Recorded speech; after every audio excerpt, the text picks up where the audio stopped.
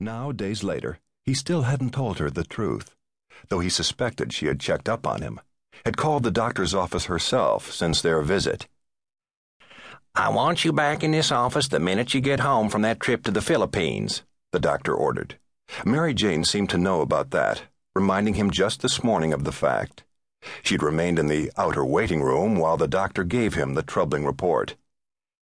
"I don't know any other way of telling you this, Lucian. You are an older man. You've had a longer life than most. Men in this advanced stage simply don't get much more time. I'm sorry," he had said, and then gave an indication of what much more time meant, what to expect. "What was I supposed to do?" he questioned himself, mind-wandering. "Walk out of the doctor's office and say to Mary Jane, 'I don't have much time left'?" Lucian Parker had been aging, yes, but older? No, not an old man. Old men retired. Old men sat in their porch rockers and whittled. They didn't work. He still worked every day, running the depot, taking people from miles around for rides on the steam locomotive down the line to Redemption Town. The water tower was 30 years his senior. The steam engine had 2 decades on him, and it still ran. They held up with regular maintenance. So could he concluded. If he died, so be it, but he would die on his schedule, his way, working and living life, not on some doctor's timetable. But he would see the doctor when he returned, especially if it made Mary Jane feel better. He would rope the moon for that girl. He had always felt that way. Guessed he always would. Lucian was the switchman on the short-line railroad he had owned for more than 50 years. He could still pull the levers, changing the direction of the train to switch from one rail to the other. He had just done so today, although it took considerable effort. Even today, the rails in short-line country weren't automated like the main lines. Being the small country depot owner, engineer, and mechanic on this railway from the farmland of Warm Springs to the Santa Fe main line south meant he knew everyone and everything that moved in and out from these parts. "Mostly a switchman, though." He nodded ironically as he contemplated this day. "Ah!" He laughed out loud, as if in dialogue with himself, his granddaughter still on his lap, contented in turning pages. "Switchman, now that don't beat all. Ah!" He cackled long and loud for anyone to hear. "I'll be damned, and guess I am," he thought. "Now that takes on a whole new meaning. Switchman."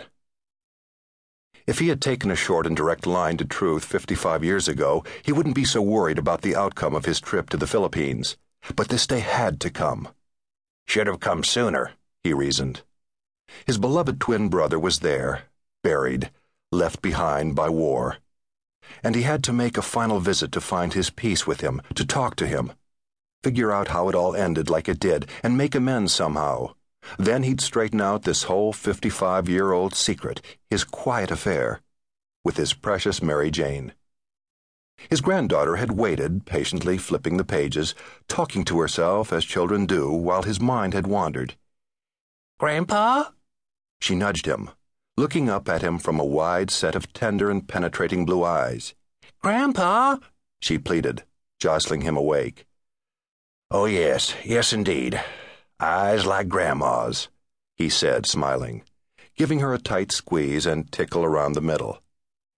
"Once upon a time," he again began in a reverent whisper, but trailed off as suddenly as the word time issued from his lips.